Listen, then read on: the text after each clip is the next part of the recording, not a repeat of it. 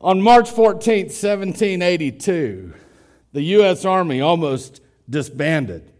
They quit, almost, leaving the country unprotected if they had. And the reason is that Congress had failed to pay the officers and the soldiers for their service. And, typically if something goes wrong, Congress is probably, nearby, has something to do with it.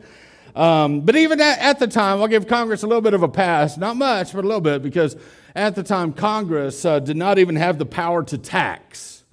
And that might sound like a wonderful idea that needs to be revisited.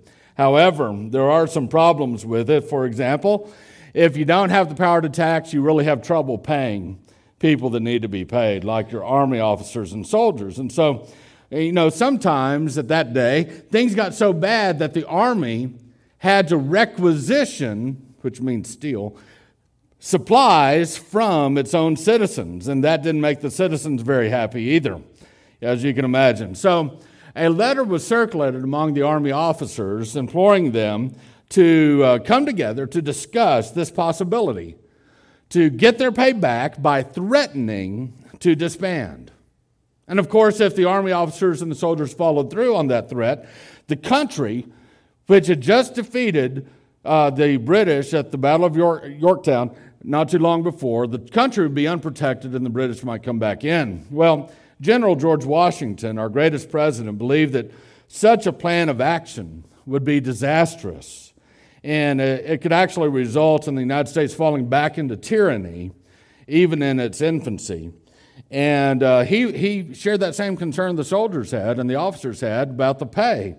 And he was concerned that the Congress had failed to pay the army, but he was also determined to prevent a mutiny among his officers. And so when the day of the assembly finally came about, General Horatio Gates, who was a rival to George Washington, and he was also second in command to Washington, he began to chair the meeting, and he was in favor of this idea. Well, slipping in through a side door in this place called the Temple of Virtue, unnoticed, was George Washington himself. And then Washington spoke up and said, "General Gates, would you mind if I said a few words?" Well, Gates was in no position to refuse. And so Washington then read a 9-page letter that he had spent 4 days perfecting. In this letter, he agreed that the men should be paid, but he also said that the plan to threaten to disband the army had, quote, something so shocking in it that humanity revolts at the idea. He implored the officers to give one more distinguished proof of unexampled patriotism and patient virtue by placing their full confidence in the purity of the intentions of Congress. Now, it was true that the officers and soldiers had suffered greatly by not being paid. But Washington reminded them that he had been with them from the first day of their struggle together. He vowed to continue to do all that he could to persuade Congress to pay them. He asked them if they were actually willing to leave their wives, children, and property unprotected and defenseless in the face of a British army who would undoubtedly return and to reclaim the colonies. Even worse, he said the officers would sully the glory they had won on the battlefield were they to march upon Congress to demand their pay. And so instead of opening the floodgates of civil discontent, Washington pleaded with the men to give their elected representatives time to solve this problem. And as George Washington looked around the room, he could see by the officers' body language that he had not won them over. They remained unimpressed and as steadfast as ever to disband the army if necessary, even at the risk of the nation falling into tyrannical hands. George Washington was, at this critical juncture, facing his most difficult opponents, the officers under his command. He was about to lose them. And if they were lost, so too would be the nation. These officers, some of whom had been with Washington for 8 years, had the greatest respect for him. George Washington stood at a height of 6 feet 2 inches, a full 6 inches taller than the average man of that day. He spoke softly, and his words were always chosen carefully. He had a commanding presence, a natural-born leader. He believed in his men. He was a man himself of exemplary character. He treated others with the utmost of respect. He personally invested in the cause that he was fighting for. The officers that day had a man standing before them who seemed superhuman, the man that they would strive to be, a man who seemingly had no flaws, no weaknesses, yet they remained unmoved by Washington's appeals. Well, there's only one last thing Washington could do. He would read a letter from a congressman who promised to work toward getting the Army its pay. And so Washington took the letter and he unfolded it, opened it, and he tried to read the first paragraph. But in a fashion most unlike the George Washington all the officers knew, he was stumbling over the words. And so he paused for a moment, and he reached into his pocket for a pair of spectacles, and he put them on his face. And then he said, "Gentlemen, you must pardon me. I have grown gray in your service, and now find myself growing blind." That disarming act of vulnerability from their otherwise stoic leader was so deeply moving that many of his officers wept, ashamed that in the midst of the sacrifices of their leader, their own selfishness might undo all that for which they worked. On the next day, the officers resolved to present Washington, quote, with the unanimous thanks of the officers, and that the officers reciprocate his affectionate expressions with the greatest sincerity of which the human heart is capable. The mutiny was over.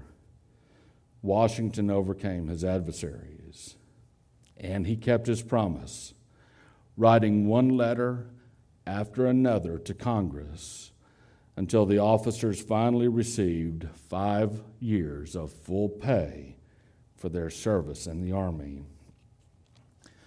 He overcame his opponents, and today I want to talk about that very idea. Opposition will rise to obstruct every worthwhile project that you ever try to do.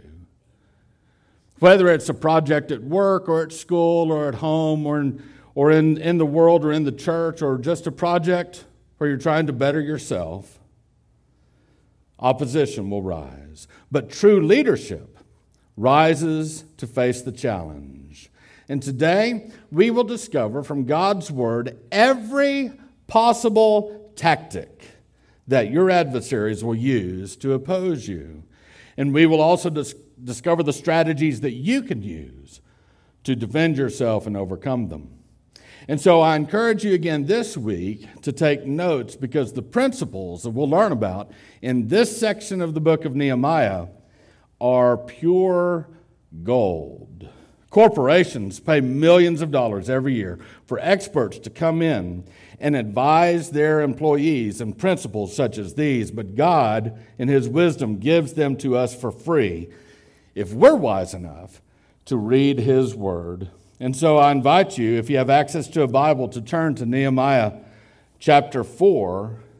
The verses today will not appear on the screen behind you, and so I do invite you to get out your own Bible. There's a Bible in the back of the pew in front of you if you need to access that, or some of you have the Bible on your phone. But Nehemiah chapter 4, and we're in the series Rebuilding, Life Tools from Ezra, Nehemiah. Now here's the first thing you need to know about Facing opposition. It's a simple principle. We learn it in physics. We learn it in life. Every moving object encounters resistance. And so if you're going to do anything of any consequence, expect resistance. Expect opposition. I mean, if you have some grand scheme, some little plan, whatever it is, but if it's of any consequence to you, and you're going to pull this thing off and you think it's going to be easy, let me tell you, you're about to get discouraged very quickly. Because if you get started and the first sign of opposition surprises you, oh, I didn't expect that, you're probably just going to give up because you're going to be too shocked to continue.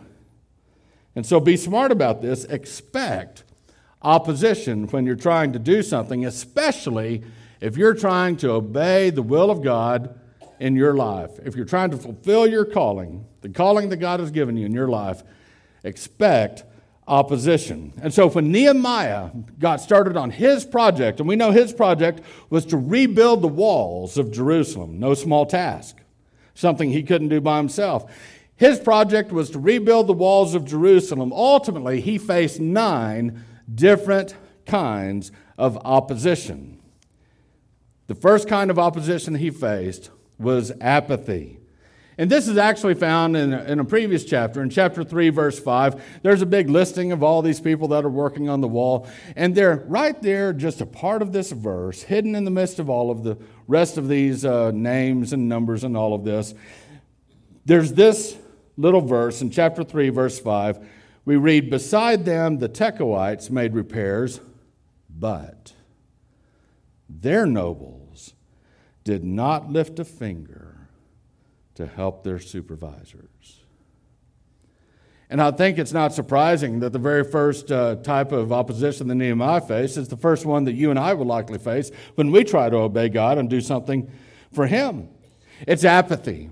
We'll encounter people that, hey, they're just not as fired up as you are about whatever it is that God has going on in your life. Or perhaps they just flat out don't care. Absolutely, completely apathetic. They won't even lift a finger to help. So expect that. There's apathy. Then he encountered anger. In chapter 4, verse 1, and this is really the meat of the scriptures that we'll look at today. When Sanballat heard that we were rebuilding the wall, he became furious. You're going to find people, when you're trying to accomplish God's will in your life, when you're trying to fulfill your calling, you're going to find people, some of whom don't care, others will oppose you and they'll be angry about it. Maybe it affects them, maybe it threatens them, but they'll be angry with you about it. So be ready for that.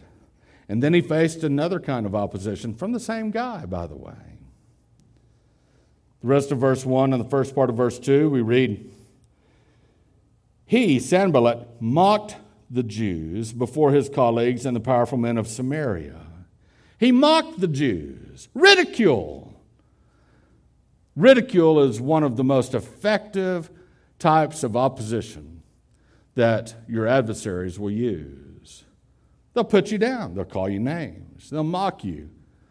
They'll laugh behind your back. They'll post things on social media, which is probably not what Sanballat did, but he could have if he had the tools. He mocked the Jews. And then, on top of that, he criticized them. He mocked the Jews before his colleagues and the powerful men of Samaria and said, "What are these pathetic Jews doing? Can they restore it by themselves? Will they offer sacrifices? Will they ever finish it? Can they bring these burnt stones back to life from the mounds of rubble?" And just like you might expect, when you start to criticize someone, someone else jumps in. Oh yeah, let's dogpile this situation. Verse 3, "Then Tobiah the Ammonite, who was beside him, said, 'Indeed, even if a fox climbed up what they are building, he would break down their stone wall.'" I want you to look at these 4 tactics so far. All pretty much by the same guy or same group of people. Apathy, anger, ridicule, criticism. There's something that all four of these have in common, and it's this. All four of these tactics are designed to distract you from accomplishing your project. They're designed to distract you, to get your eyes unfocused, to get you to look to the side, to get you to stop working, to try to discourage you. Now, we know that Satan is a liar and he is the father of lies. Jesus said this.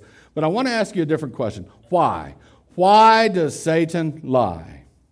And I want more than simply just, well, it's part of his nature.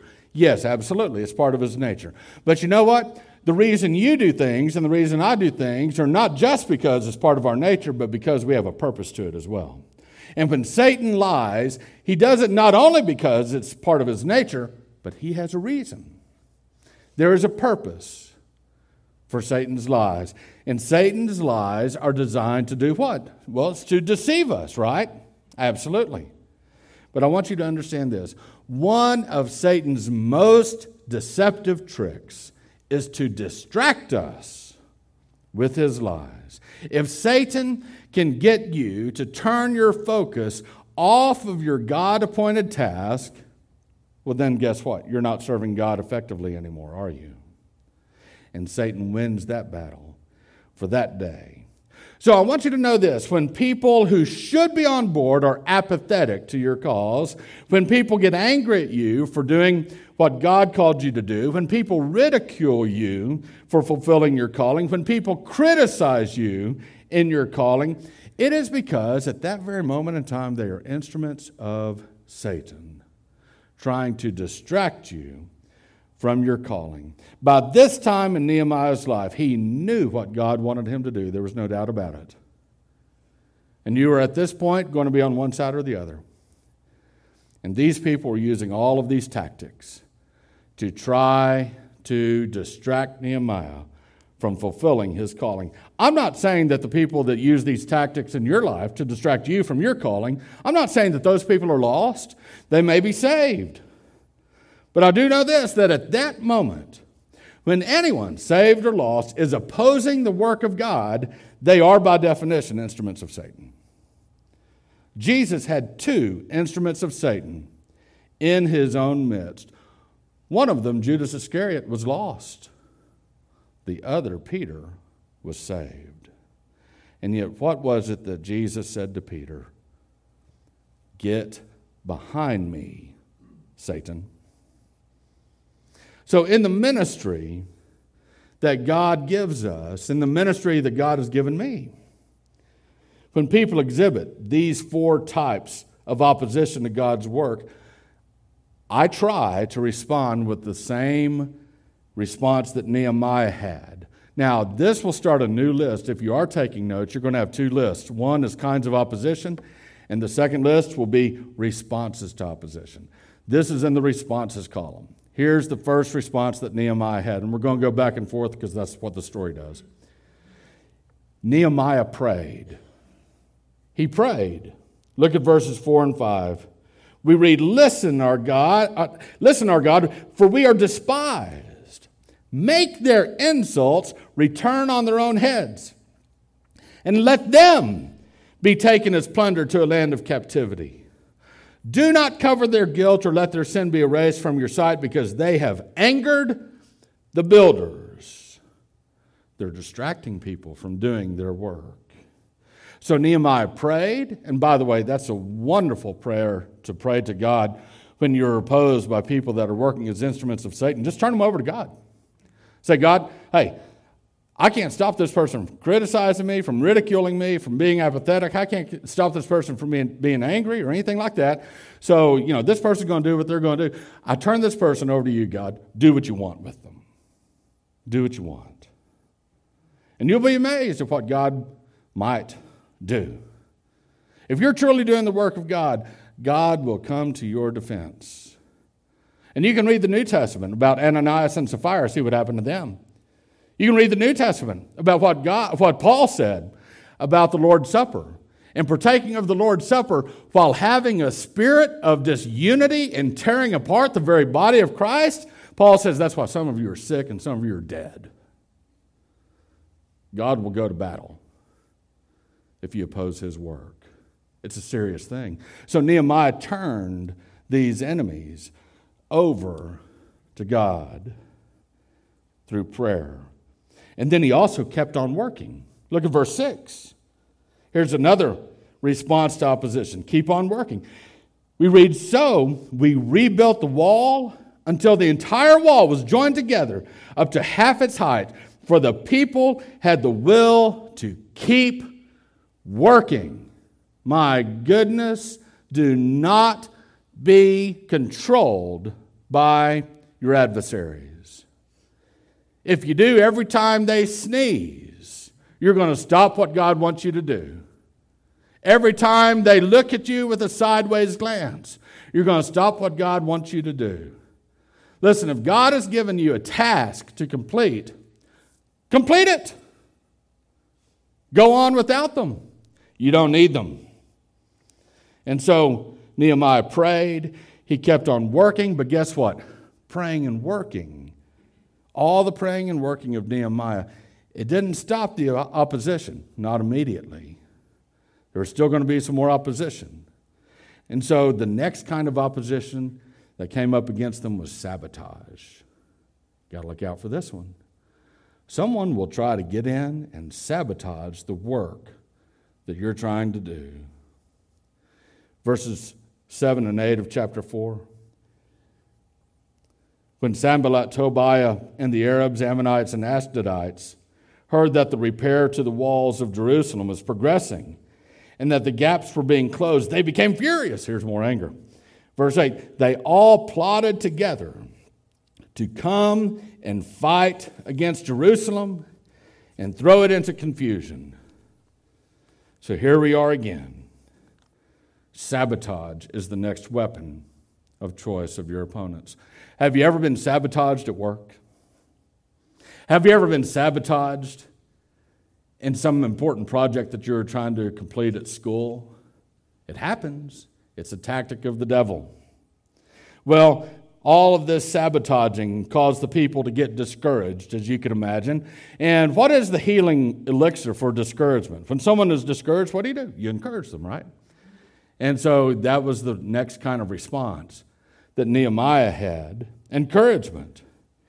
And so we read in chapter 4, verses 9 through 14, so we prayed to our God and stationed a guard because of them day and night. In Judah, it was said, the strength of the laborer fails since there is so much rubble. We will never be able to rebuild the wall. And our enemy said, they won't realize it until we're among them and can kill them and stop the work. When the Jews who lived nearby arrived, they said to us time and again, everywhere you turn, they attack us. So I stationed people behind the lowest sections of the wall at the vulnerable areas. I stationed them by families. You're going to defend your family. I stationed them by families with their swords, spears, and bows. Verse 14, after I made an inspection, I stood up and said to the nobles, the officials, and the rest of the people, don't be afraid of them. Remember the great and awe-inspiring Lord, and fight for your countrymen, your sons and daughters, your wives and homes. Sometimes one of the greatest tools that you can ever use is encouragement. Then Nehemiah and his officers, after this, they showed true leadership. Leadership is always leadership by example. It's the leadership of being involved. And when the leaders lead by example, the people step up. And so that's the next tool that Nehemiah used, true leadership. We read in verse 15 through 17, when our enemies heard that we knew their scheme and that God had frustrated it, every one of us returned to his own work on the wall. From that day on, half of my men did the work, while the other half held spears, shields, bows, and armor. The officers supported all the people of Judah. That's a big deal. The officers were the leaders. They were there supporting the work. Verse 17, all the people of Judah who were rebuilding the wall, the laborers who carried the loads, worked with one hand and held a weapon with the other. Well, the adversaries weren't finished at that point. What do you do if the adversaries try to sabotage the work again? Well, that's when you need to put up a guard. And that's another thing Nehemiah did, guarding. Verses 18 through 23, we read, each of the builders had his sword strapped around his waist while he was building, and the one who sounded the ram's horn was beside me. Then I said to the nobles, officials, and the rest of the people, the work is enormous and spread out, and we are separated far from one another along the wall. Wherever you hear the sound of the ram's horn, rally to us there, our God will fight for us.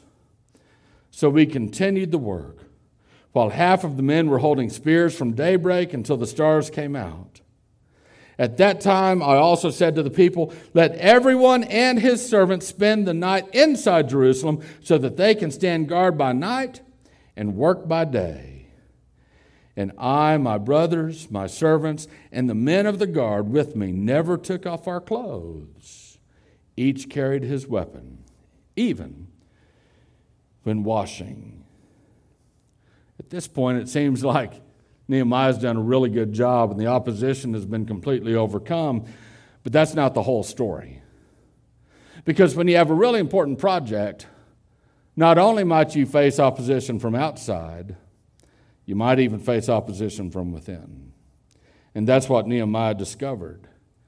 He had some people on the inside who started to complain.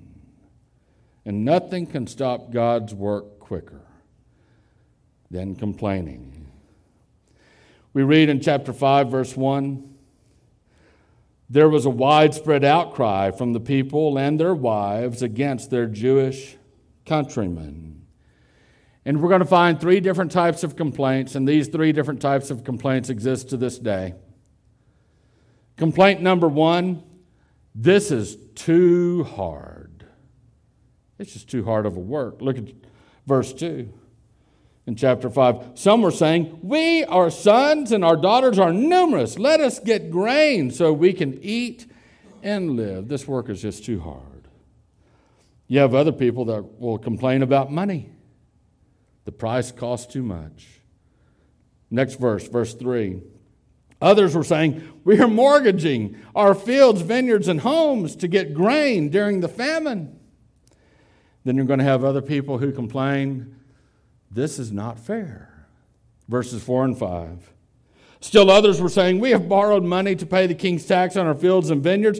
We and our children are just like our countrymen and their children, yet we are subjecting our sons and daughters to slavery. Some of our daughters are already enslaved, but we are powerless because our fields and vineyards belong to others. And so Nehemiah was bombarded with these complaints all of a sudden. And let me ask you a question. If you're a leader and you're bombarded with complaints, what do? Well, if you're human like Nehemiah, you might get you're a little bit irritated. And that's what Nehemiah did in verse 6. Nehemiah says, I became extremely angry when I heard their outcry and these complaints. So it's no surprise, and I think really there's nothing wrong with when you first get a complaint, being human and just saying, this is irritating. However, a lot of leaders stop there. A lot of leaders, when they hear a complaint, they get angry, and so out of their anger, they just outright dismiss the complaints, or they ignore the complaints, or they bark back and fight against the complaints. And that's not a good model. If you're a leader, you need to do what Nehemiah did. Yeah, he got angry in verse 6 when he first got bombarded with these complaints. But look at the first phrase of verse 7. After seriously considering the matter. It is no crime to be human and to get irritated even if you think something is distracting you from fulfilling your calling. However, the complaints may have truth to them. And so you need to seriously consider the matter. I mean, no one likes to receive complaints, but take the time to take them seriously. Because sometimes people will complain about something that has nothing to do with the project. They're mad about something over here on the side that happened to them 3 days before. But if the complaints are legitimate, you don't want to dismiss them. In fact, you need to create a plan to provide for the people's needs. And that's what Nehemiah did. Another response to opposition. He planned out what he would do. So in verse 7, after seriously considering the matter, I accused the nobles and officials, saying to them, each of you is charging his countrymen interest. So I called a large assembly against them and said, we have done our best to buy back our Jewish countrymen who were sold to foreigners, but now you sell your own countrymen, and we have to buy them back. They remained silent and could not say a word. Then I said in verse 9, what you are doing isn't right. Shouldn't you walk in the fear of God and not invite the reproach of our foreign enemies? Even I, as well as my brothers and my servants, have been lending them money and grain. Please, let's stop charging this interest.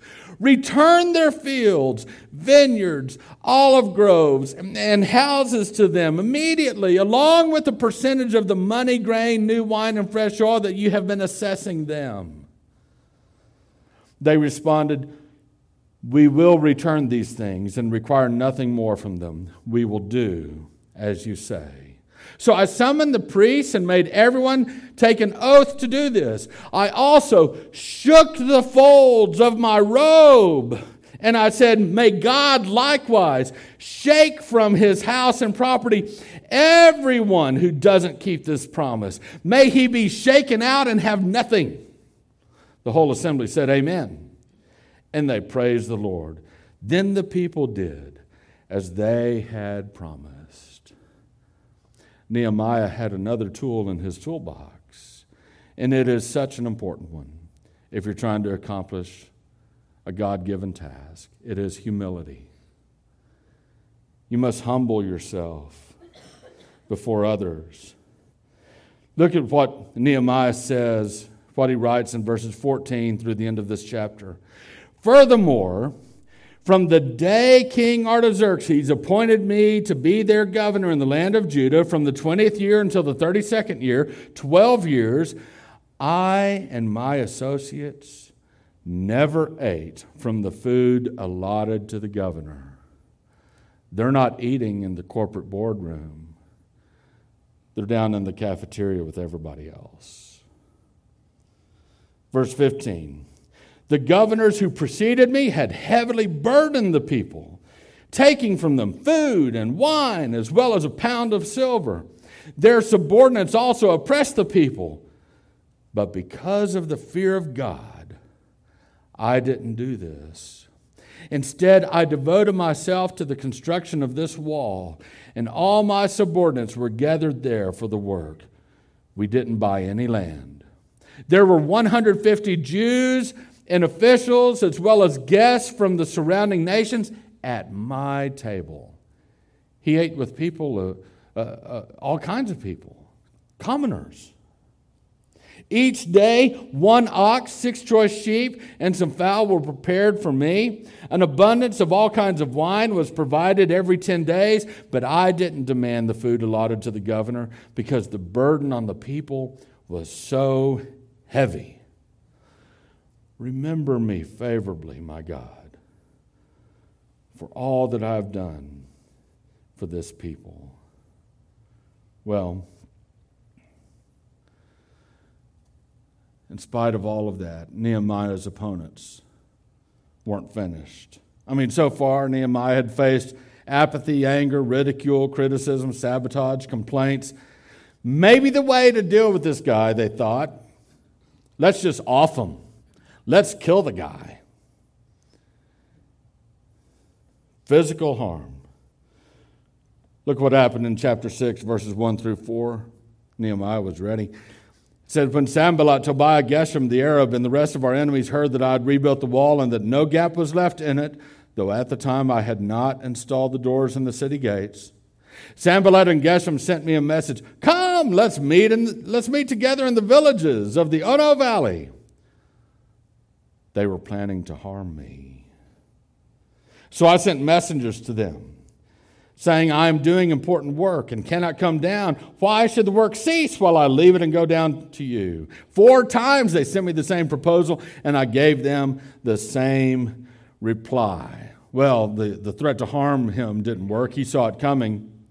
And so then they tried a different tactic altogether, intimidation. Look at verses 5 through 9. Sanballat sent me this same message a 5th time by his aide, who had an open letter in his hand. In it was written, it is reported among the nations, and Geshem agrees, that you and the Jews plan to rebel. This is the reason you are rebuilding the wall. According to these reports, you are to become their king and have even set up the prophets in Jerusalem to proclaim on your behalf there is a king in Judah. These rumors will be heard by the king. So come, let's confer together. Then I replied to him, there is nothing to these rumors you are spreading. You are inventing them in your own mind. For they were all trying to intimidate us, saying they will drop their hands from the work and it will never be finished. But now, my God, strengthen my hands. That didn't work either. Well, there's one last way to oppose a person. There's one last tactic that your adversaries will use. And this one is the sneakiest of all. This is the one that you don't see coming. Because your enemies will try to use your virtues against you. They will try to use your calling by God against you. This is called entrapment. In verses 10 through 14 of chapter 6, we read, I went to the house of Shemaiah, son of Deliah, son of Mehetabel, who was restricted to his house. He said, let's meet at the house of God inside the temple. Let's shut the temple doors because they're coming to kill you. They're coming to kill you tonight. But I said, should a man like me run away? How can someone like me enter the temple and live? I will not go. And he writes, I realized that God had not sent him because of the prophecy he spoke against me. Tobiah and Sanballat had hired him. He was hired so that I would be intimidated, do as he suggested, sin, and get a bad reputation in order that they could discredit me. My God, remember Tobiah and Sanballat for what they have done, and also the prophetess Noadiah and the other prophets who wanted to intimidate me.